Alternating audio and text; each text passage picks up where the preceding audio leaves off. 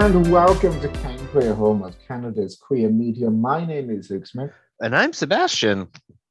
I have been watching an inordinate amount of crime dramas. And, Jake said to me, my partner Jake said to me, is it me, or are there loads of crime dramas like murder mysteries and so on now compared to, in the past? And I think a part of it is definitely the algorithm. Oh, yeah. Well, they've already been around. Yeah.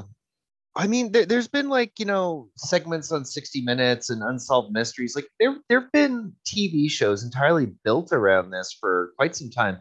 And some of them dip their toes into ancient aliens who built the pyramids kind of territory. But mostly you have these series that do look at things like, the history of serial killers or local crime. Sometimes they'll even do an entire segment on white collar crime, so variety or another. This is not new. I think it's just recently landed on Jake's radar. And actually, the history of podcasting has been basically the history of the resurgence of true crime.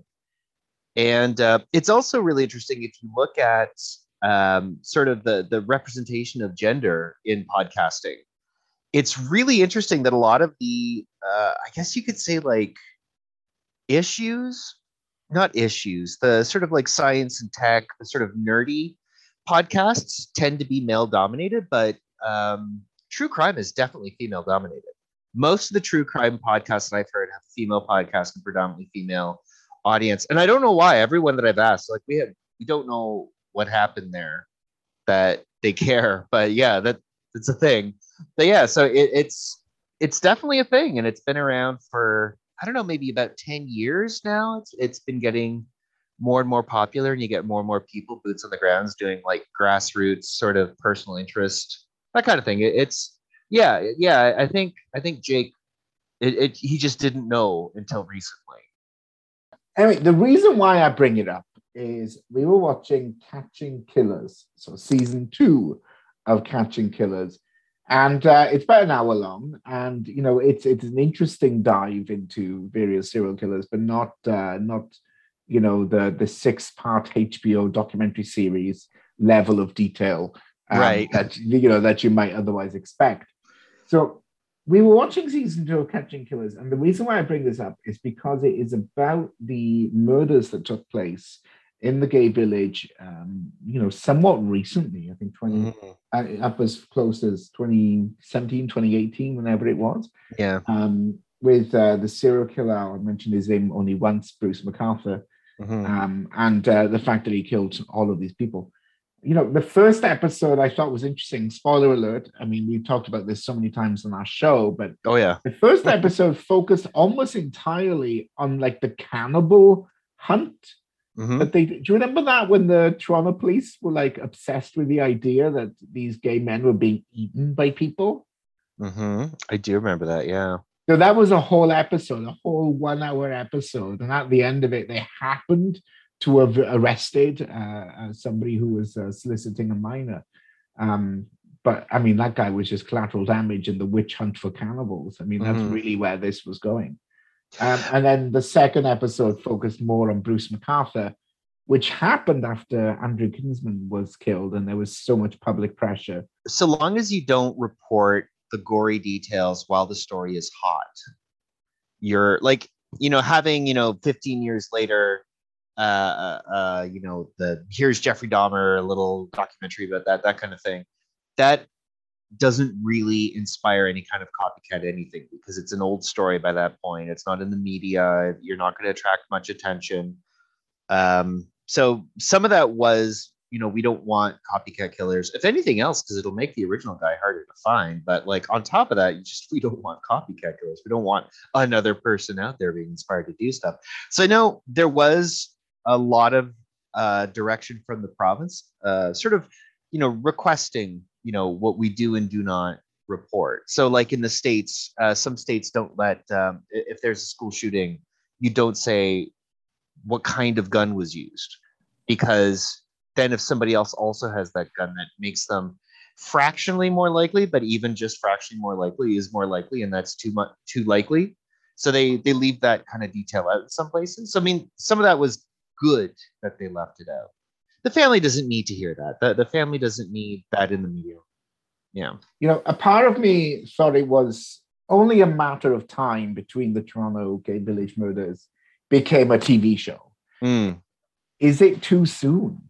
You know what I mean? Like, this was only 4 years ago. They must have started making this documentary pretty much as soon as he was in handcuffs, I think. Yeah, like the way that I'm thinking about it is that there's two different ways of telling the story. And there's a rich history of this in sort of cinema and TV and that kind of thing, where on the one hand you have movies and shows about serial killer from the perspective of the detective and from the perspective of the serial killer themselves.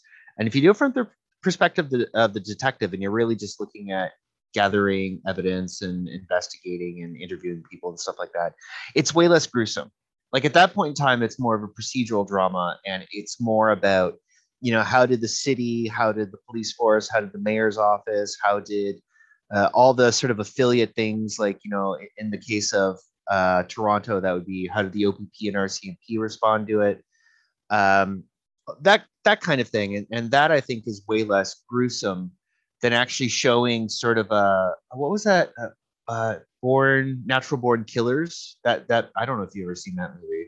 It's a bit old now, but it was a movie about serial killers told from the perspective of the serial killers, and it was gruesome, fictionalized, thankfully, but like, it's a very different kind of story when you tell it from each of those different angles. And I think if it's more hybridized, like classic Silence of the Lambs, where you have the investigator and the actual murderer, and you're telling both of their stories, that's too much. Catching Killers is sort of a documentary style. Yeah. They relied heavily on, I think there were maybe 4 or 5 key interviews that were videoed that told the story.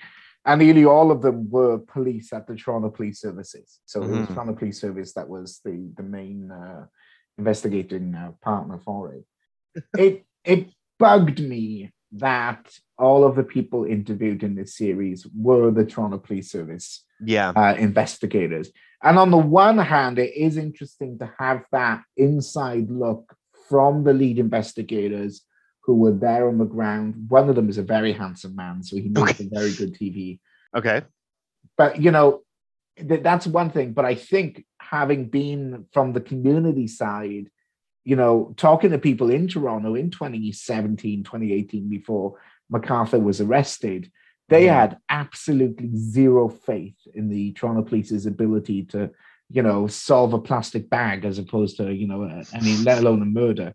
So it's really hard to reconcile what happened on the ground and the animosity against the Toronto Police Service with this episode of Catching Killers, which is really almost glorifying the police and that sort of, turning them into heroes in the narrative being told.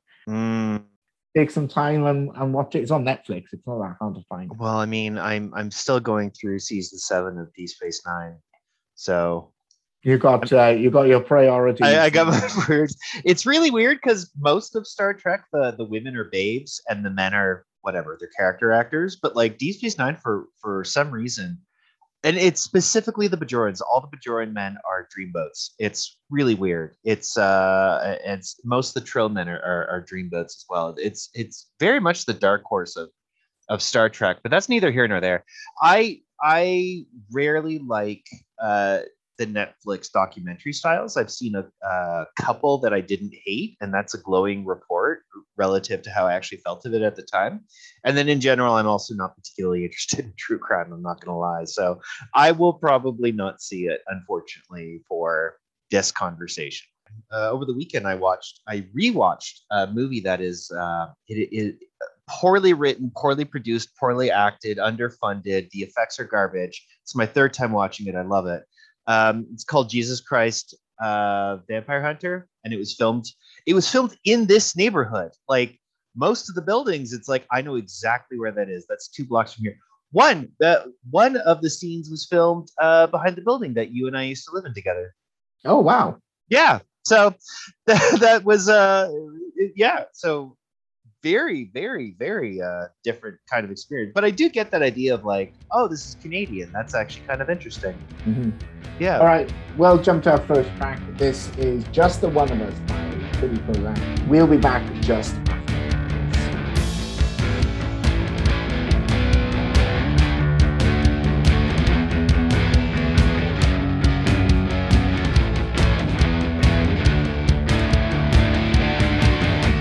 The day I first met you was in early September, and I know you won't, but baby, I remember you were beautiful, and you would never notice me. And then you did, and then a long time passed.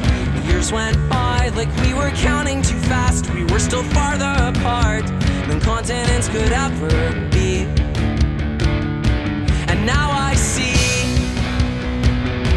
and now I know that you will never hear me say hello, or see me waving my thousand goodbyes to the just the one of us who's never had to hide.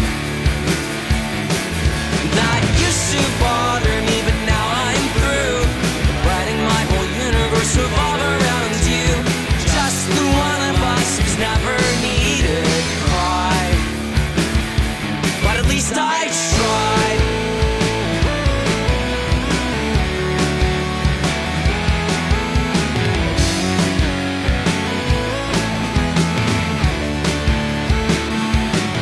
I've got a dress in my bag and a door in my face, and they say that the closet's such a terrible place, but the light's on in here, and out there it's the middle of the night. But my hand's on the handle, I'm done living in fear of what I see when I look in the mirror. Just the one of us, ugly and alone in the light. Well, maybe you're right, but you should know that you will never hear me saying hello, or see me waving my thousand goodbye to the just the one of us who's never had to hide. And that used to bother me, but now I'm through with letting my whole universe revolve around you. Just the one of us who's never needed pride. And oh, imagine the bench on which I'm sitting alone. Oh no, you're an hour late and you won't pick up the phone. Let it go. I guess that leaves just the one of us who cares it all about me. But my hand's on the handle and I'm ready to leave.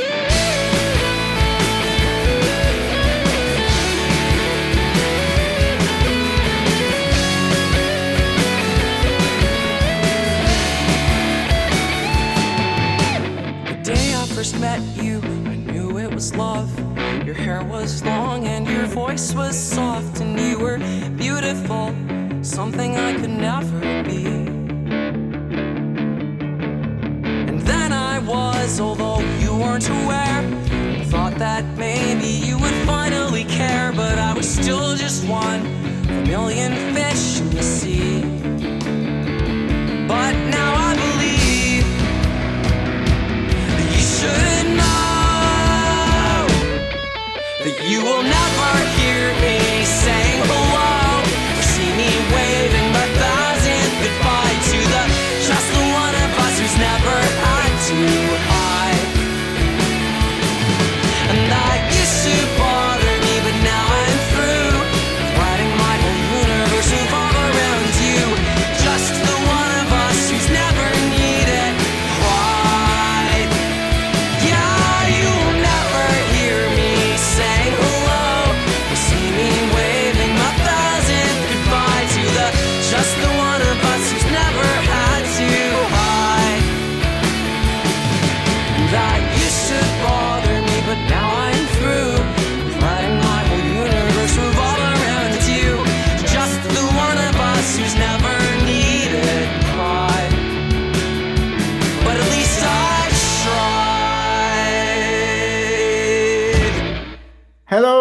And welcome back to Can Queer, home of Canada's queer media. My name is Luke Smith. And I'm Sebastian. And that was Kitty Prozac. And the track was Just the One of Us. All right, moving now into Edmonton. There is an incredible project, the Edmonton Queer History Project. My friend Chris Cheng Phillips in Edmonton, I think has been involved with this for many years as they've been trying to put it together. It's been about 2 years in the making. How about we play the video where they describe this project, and then we'll talk about why it's so important, or at least some of the video. This is spoken word, so we'll be playing the audio from the video. Yes, because radio you can't see on the radio. I mean, yeah.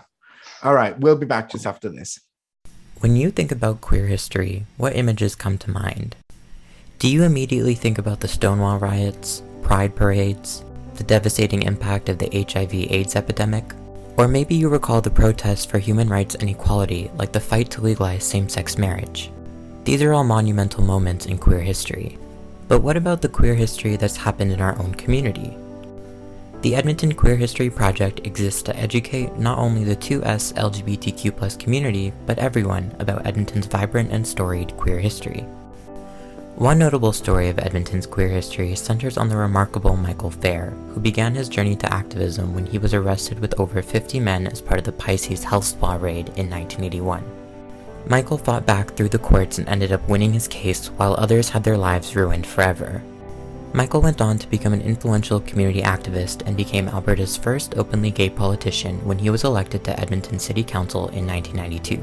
Michael's courageous advocacy throughout the years led to the creation of many important community organizations that still operate today, including HIV Edmonton and the Edmonton Arts Council. As a result of his tireless community advocacy, Michael has been recognized by having a local city park and a junior high school named in his honor. Another influential story of Edmonton's queer history revolves around Delwyn Briand, an instructor at King's College who was fired due to his sexual orientation in 1991. Delwyn took his wrongful dismissal to court, and after 7 hard-fought years, his case was heard before the Supreme Court of Canada, and he won.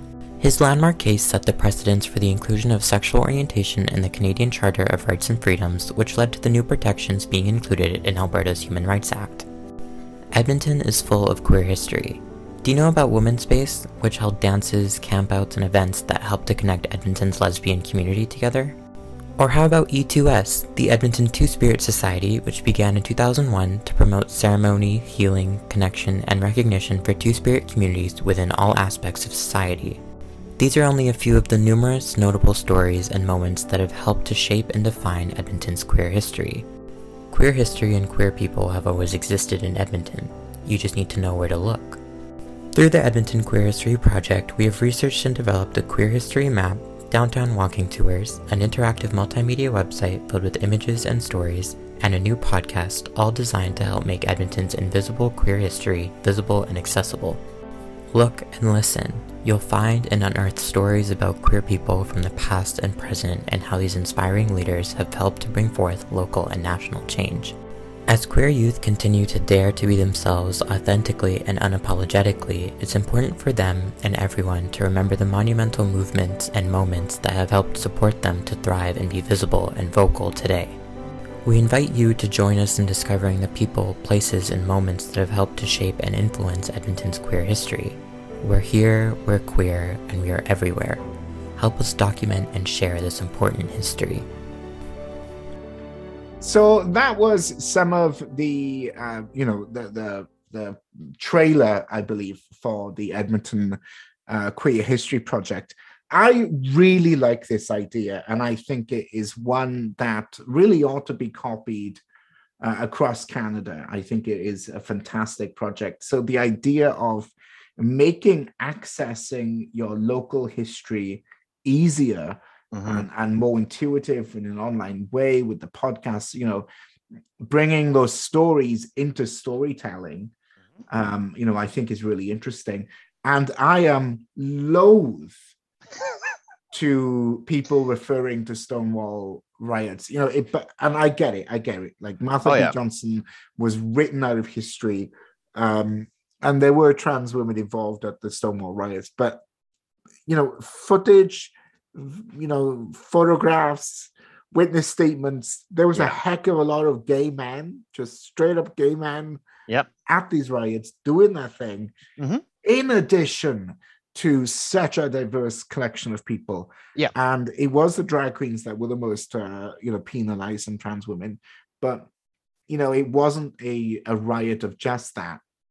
So that bugs me to begin with. The fact that we pontified, Marsha P. Johnson, and no one else was relevant or even there, which makes me think, I'm like, it wasn't, like what this is.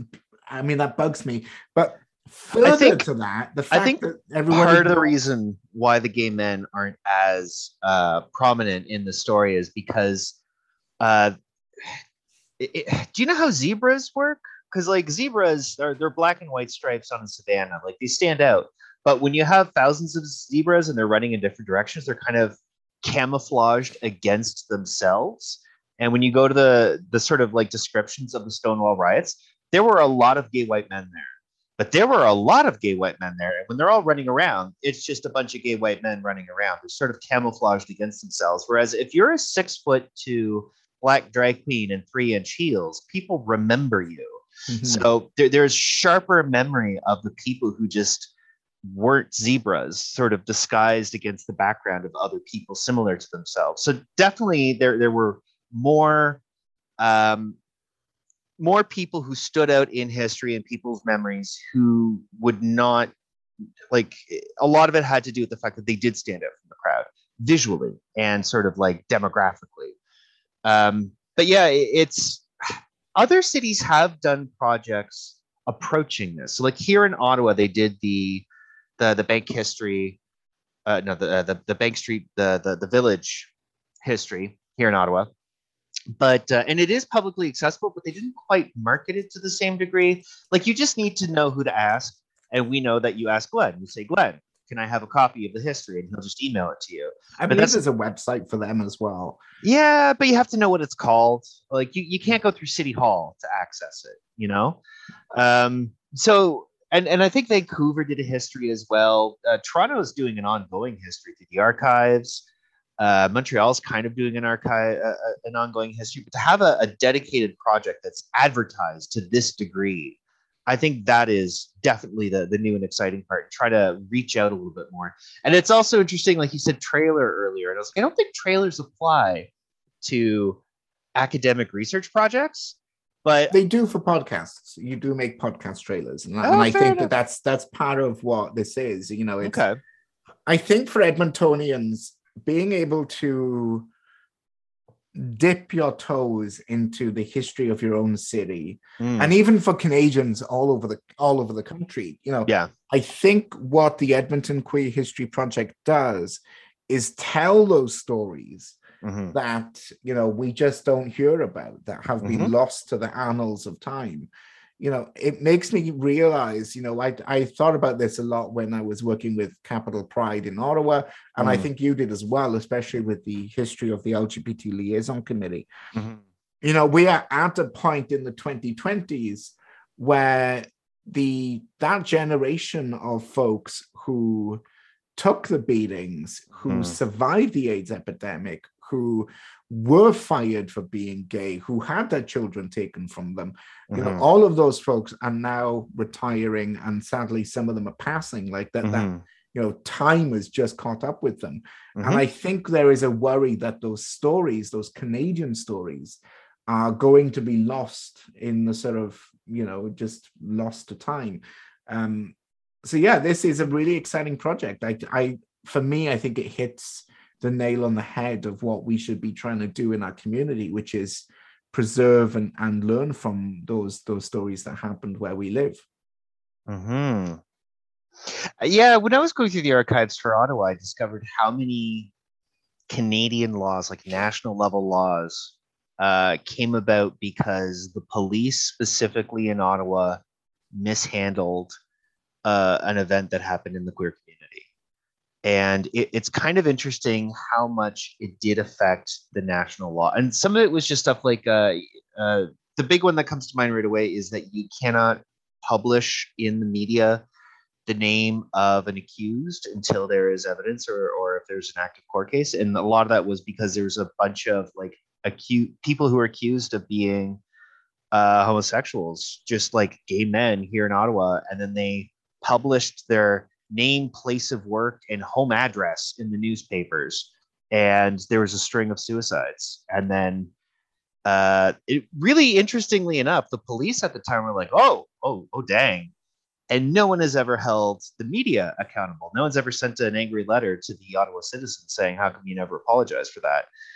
But then that became national policy of how the media handles ongoing investigations, because there was a series of events that happened here in Ottawa that just went really badly. And this was like in the 60s, I think, late 60s, early 70s. I don't remember the exact dates, but it was some time ago. And it was strange and interesting because I did see a couple of news clippings, and people at the time, even though they had no sympathy for the gay men, they were still like, this is not appropriate. Like, they should at least stand in court before this kind of thing happens to them. So even then, people understood that there was a lack of justice in what had happened. So that kind of thing that's interesting. It's good to learn that kind of thing. Yeah, I mean, I am going to sign up to that podcast and keep an eye out for how it goes. Yeah, great story out of Edmonton. It was great to see these kind of projects come to life, and I believe it was funded by the Canada Research and so on. So great there. All right, let's move on, shall we? We have been keeping an eye on the story unfolding in Florida. We're not going to dive into it. I think the media have been talking about that No Say Gay bill. We talked about it briefly a couple of weeks ago. But I did want to mention a really interesting story that's unfolding in Texas.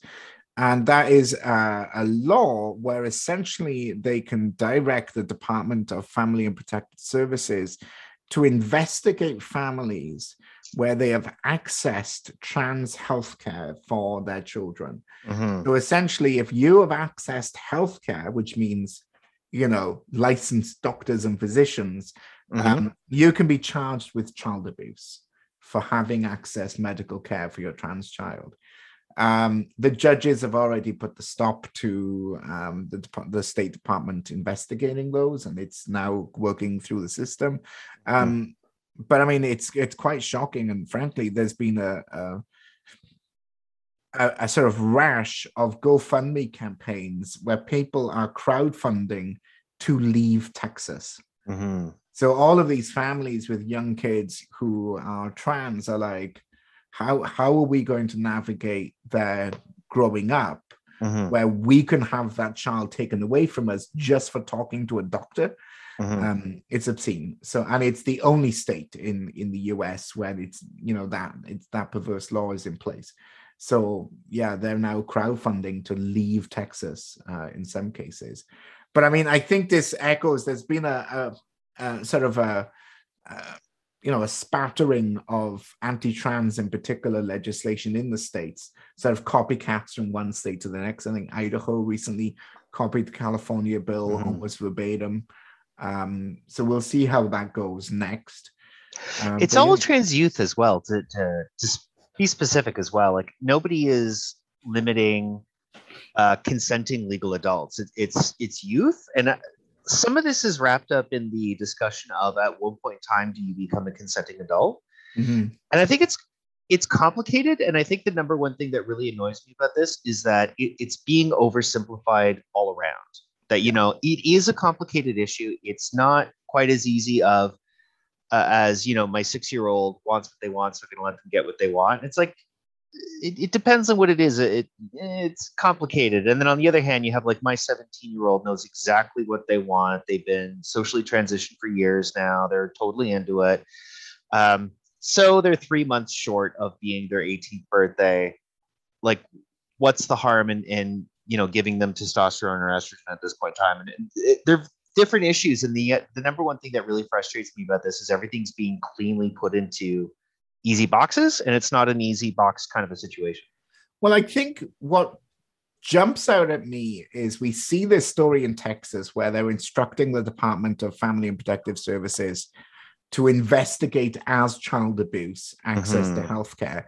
Whereas in London, an independent medical commission there, which it's the same one that, for example, issued advice around the COVID pandemic. So it's the National Independent Medical Commission, issued its own report on access to trans healthcare for youth, where it frankly said that Britain is massively undersupplying that medical care. Where they're like, you know, the issue here is that there's just not enough physicians, where these kids are having to wait for so long just to be able to see people, that the compounded impact of that is unacceptable. So, I mean, it's really startling to see London's approach versus, you know, Texas's approach to the same issue. They really are chalk and cheese, but we've been keeping an eye on it as we go forward. All right, let's jump to a track. This is Stromae has a new album out. We are massive fans, and I would suggest everybody go and check out their Stromae's new album. This is Filagerie, and we will be back just after this. Être seul c'est difficile, et là ça fait des années. Et de juger c'est facile, surtout quand on n'y a pas goûté. Le plus dur, bah c'était la première fois. Puis le plus dur, c'est de savoir quand sera la dernière fois. C'est vrai, je suis pas contre un peu de tendresse de temps en temps. Et puis cette fois-ci, ben je pourrais le faire en l'insultant. Oui, tout est négociable dans la vie moyennant paiement. En plus, je suis sûrement son meilleur client. Mais oh, laissez donc ma maman, oui je sais. C'est vrai qu'elle n'est pas parfaite, c'est un héros. Et ce sera toujours fièrement que j'en parlerai, que j'en parlerai. Je suis un fils de pute, comme ils disent. Après tout ce qu'elle a fait pour eux, pardonne leurs bêtises. Oh chère mère, ils te déshumanisent. C'est plus facile, les mêmes te courtisent. Et tout le monde ferme les yeux.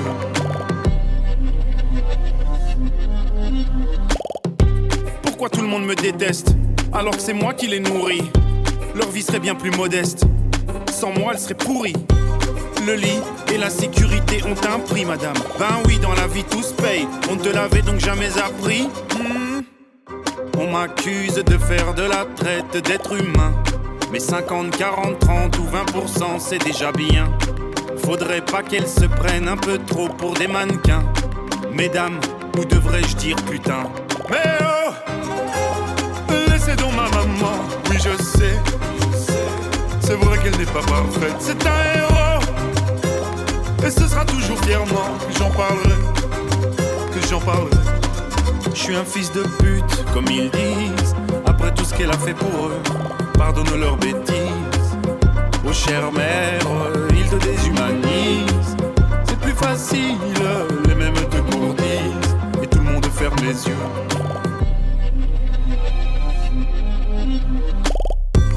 Je sais que c'est ton boulot, mais faut bien que je fasse le mien, non? Entre le tien et le mien, la différence c'est que moi je paye des impôts. Allez circuler madame, reprends tes papiers, ce qui te reste de dignité. Pauvre femme, trouve-toi un vrai métier. Mais oh, laissez donc ma maman, oui je sais. C'est vrai qu'elle n'est pas parfaite, c'est un héros. Et ce sera toujours fièrement que j'en parlerai, que j'en parlerai. Je suis un fils de pute, comme ils disent. Après tout ce qu'elle a fait pour eux, pardonne leurs bêtises. Oh chère mère, ils te déshumanisent. C'est plus facile, les mêmes te courtisent. Et tout le monde ferme les yeux.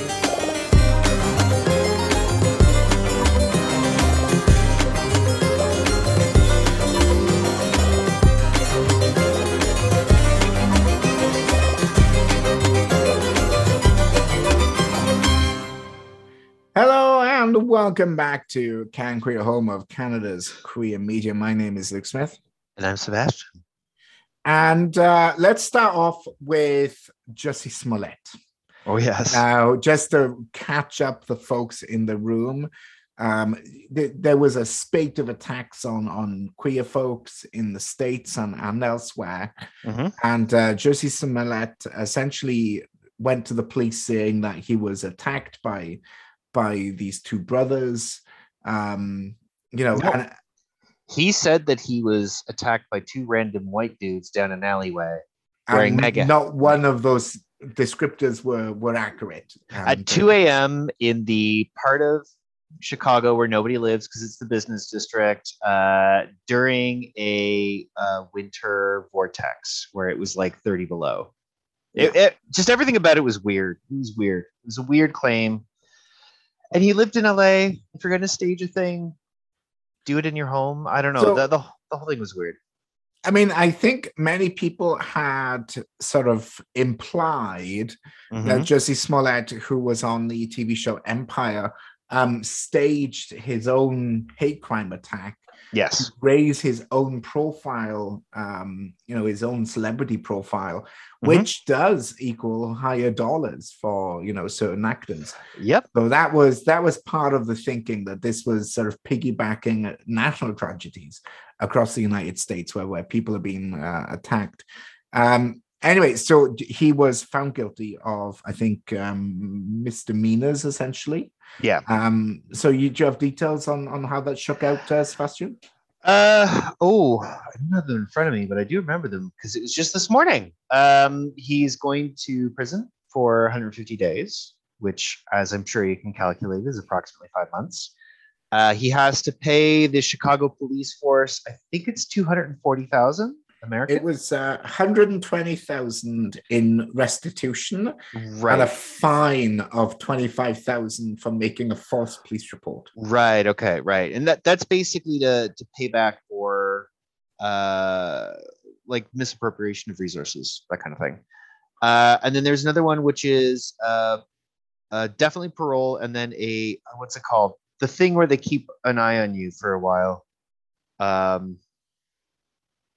Not a perjury. I'm having a brain fart. Having an old man moment. Can't remember the word.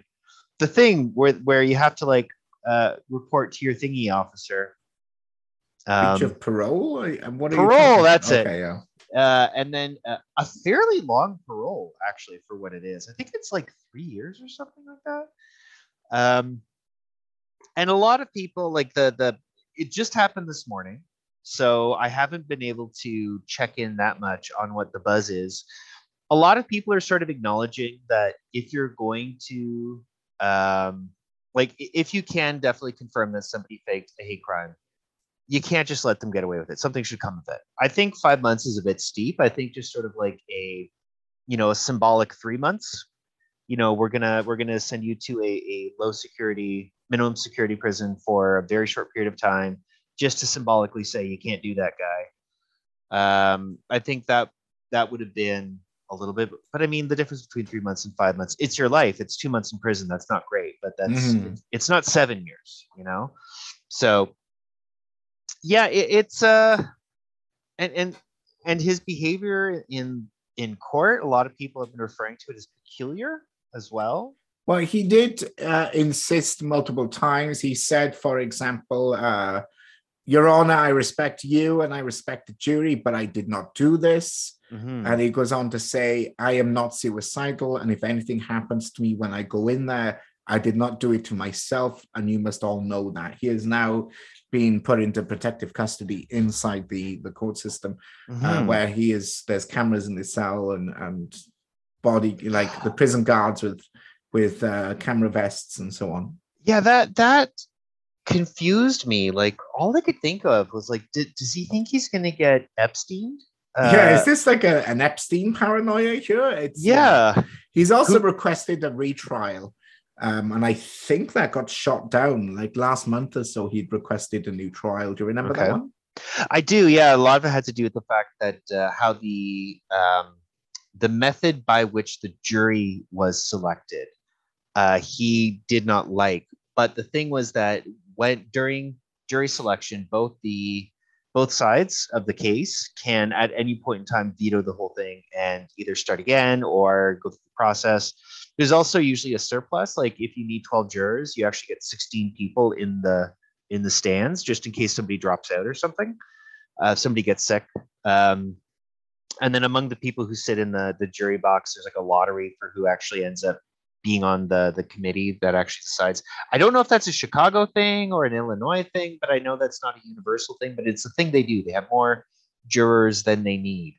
But the whole thing was, but yeah, the one of the reasons why it got shut down was because the judge said you had, during the whole process, at any point in time, you could say, I don't feel comfortable with this. Can we start again? And it was just a matter of procedure. Like, maybe it was shady. Maybe the people who were chosen were not ideal, but like your lawyers had dozens of opportunities to speak up and nobody spoke up. So, I mean, just according to, as a matter of course, we are not going to reopen that segment of it. Like, maybe... Well, yeah, I mean, the other thing that jumps out at me was he was convicted of lying to the police and everybody else about what went on. A jury found him guilty of doing that. Yeah. And the harshest sentence in the United States for a false report, at least in this state, this was in Chicago where this all took place, is 3 years. Now, his defense lawyers were arguing, Jussie Smollett's never had any criminal priors, maybe just probation, small fine, call it a day, promises never to do it again. The prosecution said something, and I think this is what echoes what you were saying, Sebastian, which is at no point has he said, yep, I lied, that was me. Yeah. Has taken no responsibility for wasting police time, energy, resources, and potentially making it more difficult for actual hate crimes reporting to come forward, because now they're going to be looked at as, maybe just another Jussie Smollett, another fake hate crime to raise a profile. So there was worry from the prosecution that he hasn't really, shown any contrition for what happened. So that's why there's a custodial element. I think the judge balanced it and said, look, probation is not sufficient. I think that's why there's a custodial element to his sentence. Well, that's fair. Yeah, I mean, I don't think you should throw the book at people. I really do believe it. Well, I mean, certainly for first cases. I mean, as much as I don't really like true crime, I am fascinated by criminology, and I do know that there are pretty good stats out there showing that a lot of people who do a crime, most of the time, that is the only crime they do. It's something crazy, like 80% of the crime done in the data comes from the States because they have really good crime data, but it's probably equally true around the world. About 80% of crime is done by the same people, just like high recidivism. You get individuals who do a lot of crime, and then you have a bunch of other people. After they come out of prison, if they don't do anything else within the first 2 years, they're probably never going to violate any other laws ever again, other than like parking fines or little things like that. So I genuinely do agree with the idea of being soft on a first conviction, unless that conviction is just gruesome and horrible. So I think that's fine and that's fair, and hopefully he learns something. And I hope everybody learns something. I hope. Does that make sense? Yeah, no, I agree. We'll see what happens next. It sounds like he's going to challenge it, and we'll, maybe in 3 months, 150 days, he may have changed his mind about his current position. We'll see how that goes. Or even just the evidence. Like they showed footage of himself with the Osendire brothers staging and practicing the event on camera, and they showed it to him, and at no point in time did he at least acknowledge, like, that is potentially bad. Like, it was just everything about it. It was just so fishy. Maybe they should have asked him if it was a rehearsal. Yeah, well, I mean... All right, let's move on. According to the Patriarch Kirill of the Russian Orthodox Church, he is the Patriarch of the Moscow Russian Orthodox Church. He's held that position since 2009. According to him, we may have discovered the actual reason that Russia has decided to invade the Ukraine and murder thousands of innocent civilians. And that is because of pride parades. I see. So according to the Patriarch of the Russian Orthodox Church in Moscow, who, reliable independent figure, He he claims that it is because the Ukrainians accepted sin, and that's why there are young Russian boys being left to freeze to death in this invasion. So I mean, it makes sense to me. Does it make any sense to you, Sebastian? I mean, they also share a border with Finland, and Finland is way gayer than the Ukraine is. So I mean, that just true. It just doesn't check out. It just does not check out. So what he said, this is translated from a speech that he gave, or a sermon he gave, and I'll quote here: "Pride parades are designed to demonstrate that sin is one variation of human behavior. That's why in order to join the club of those countries, you have to have gay pride parades." So yeah, that's evidently that's it. I mean, Ukraine had a pride parade, and therefore... ... Now there's Russians invading. I mean, for me, it made a lot. It was very logical. I don't think NATO has a pride parade requirement. Even France barely has a pride parade, and that's more to do with the fact that the French just don't really do parades. They have a festival. They have a coffee and wine garden, because they are French. So they're going to French it up, and Frenching it up means they have no particular interest in a parade. So, I mean, obviously, if he's just talking about pride festivals in general, I mean, even then there are plenty of, pretty accepting places the Balkans. The Balkans? No. Well, Lithuania and Latvia, anyway, they're trying to reclaim their pre-Christian faith systems, kind of like Norway's bringing back the North system.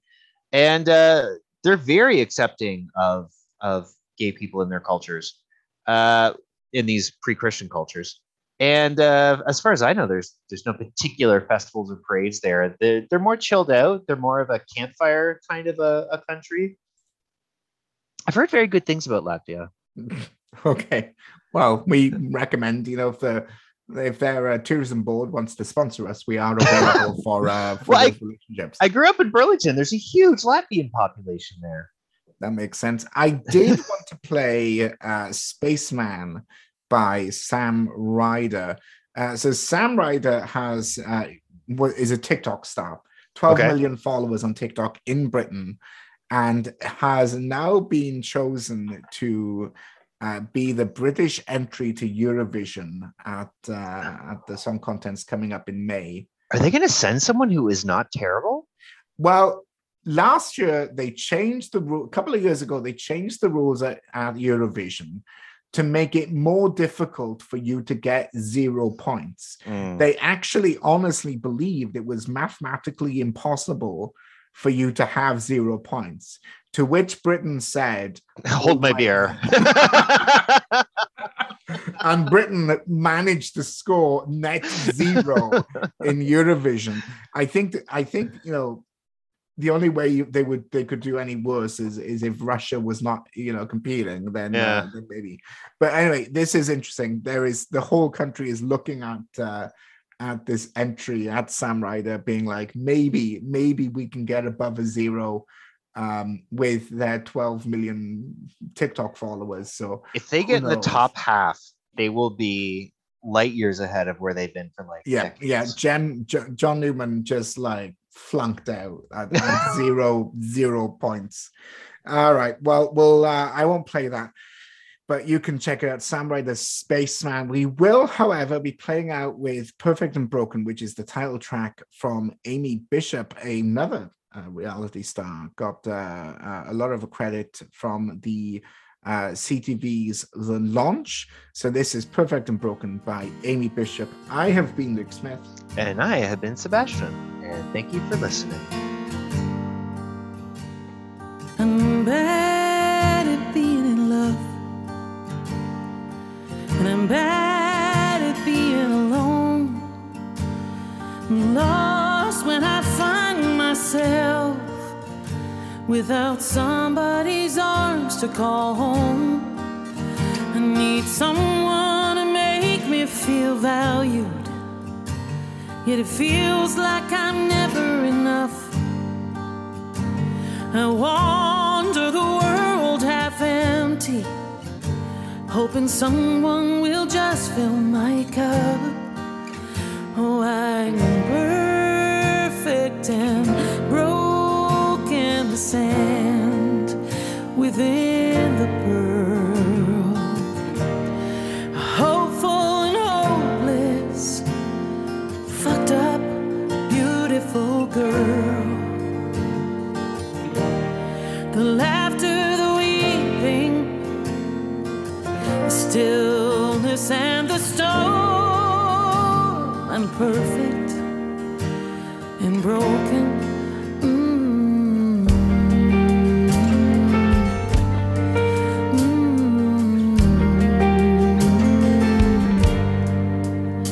Well, I'm learning to bend with the wind and not let the wind knock me down. Determined to stand in the wildest squall, hands in the heavens, feet on the ground, 'cause I've barely tapped into my strength. It's been locked up